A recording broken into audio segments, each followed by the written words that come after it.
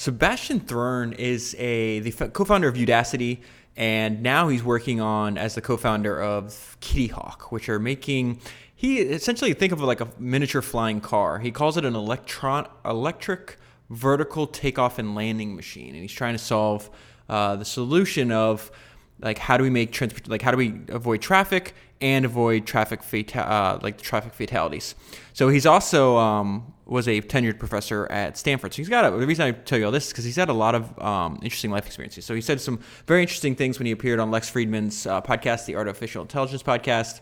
He talks about like why did he want to start working on robots from a fairly young age, and he says, "I always wanted to make a robot smart. I thought it'd be super cool to build an artificial human. It is fascinating to study intelligence from a constructive perspective when you build something." He's trying to build something that has its own variation of intelligence. So that's what he means by that. So he says, computers are so insanely dumb that you have to give them a rule for every contingency. This is very unlike the way people learn from data and experiences. Computers are being instructed, and because it's so hard to get the instruction set right, we pay software engineers $200,000 a year. So now he talks about like this has been the reality for a long period of time, and he feels like there's been a major breakthrough in artificial intelligence and the way computers can actually learn. So he says the most recent innovation, which has been in the making for 30 or 40 years, is the idea that computers can find their own rules. They can learn from falling down and getting up like children can. That revolution has led to a capability that is completely unmatched. So then he's asked the question, like, you had a very interesting set of life experiences. So how do you choose what problems to try and solve? And so he says, I have two desires in life. One, to make the lives of others better. And two, I want to learn. I don't want to be in a job I am good at, because if I'm in a job I'm good at, this is a very interesting idea. Let me start this over.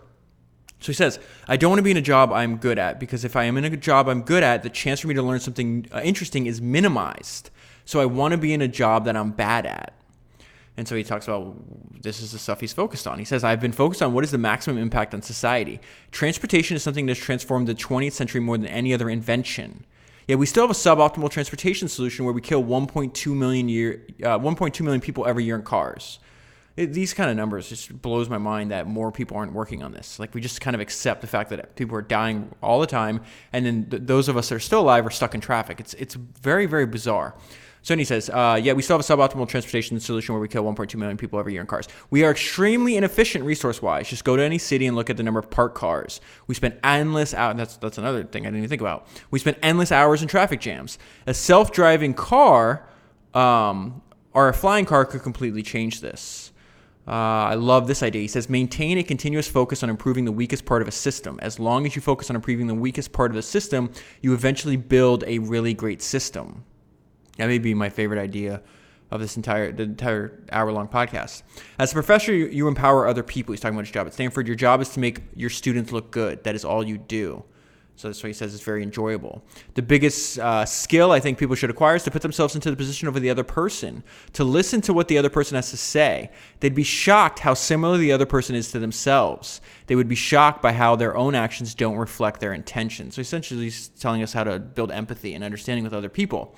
And something that he says he's like classically trained engineer, so he might not be good at this. And he has a book on that had a huge impact on his life. And it's called. He says, read How to Win Friends and Influence People and apply it every day. And he talks about he I don't know if he won or he placed in second. He did very well in the DARPA self-driving car challenge. And so what he talked about, what was so smart about what they did, is how they changed the incentive. So he said, what DARPA did was genius. They made a completely new funding model. They said, let's not fund effort. And the previous people were just writing research papers and then getting paid for that. And he's like, let's fund outcomes. Like, you have a lot of effort into a research paper, but you might not be affecting the outcome that much. So they switched it. And he said that made a huge difference. And he says this new funding model drew in more people. These people are mostly crazy people. They were essentially DARPA's like, hey, build a self-driving car and you can make $1 million. So he says, this new model drew in new people. They were mostly crazy people. They had a car and a computer and wanted to make $1 million. That was the prize money. It was so awesome. Then he talks about like why Udacity, like why is it so important? He used a specific example of that they have a well-known and like a lot of people take their self-driving car course. So he said, we should give everyone the skill to build a self-driving car. If we do this, we could have 1,000 self-driving car startups. If 10% succeed, that means there'd be more self-driving cars and everyone would be safer. Then he talks about like there's very few opportunities like that could present better economic opportunities to you than learning how to build a self-driving car. He says, if you add up all the engineers that were acqui-hired in the self-driving space and do the math, as a lower bound, I'd estimate that the value of each engineer was $10 million. Think about this. You get yourself a skill, you team up and build a company, and your worth is now $10 million. That is cool. What other thing could you do in your life to be worth $10 million within a year? And then finally, he ends, education should be a basic human right. It cannot be locked up behind ivory tower walls. It cannot be only for rich people. It has to be opened up to everybody.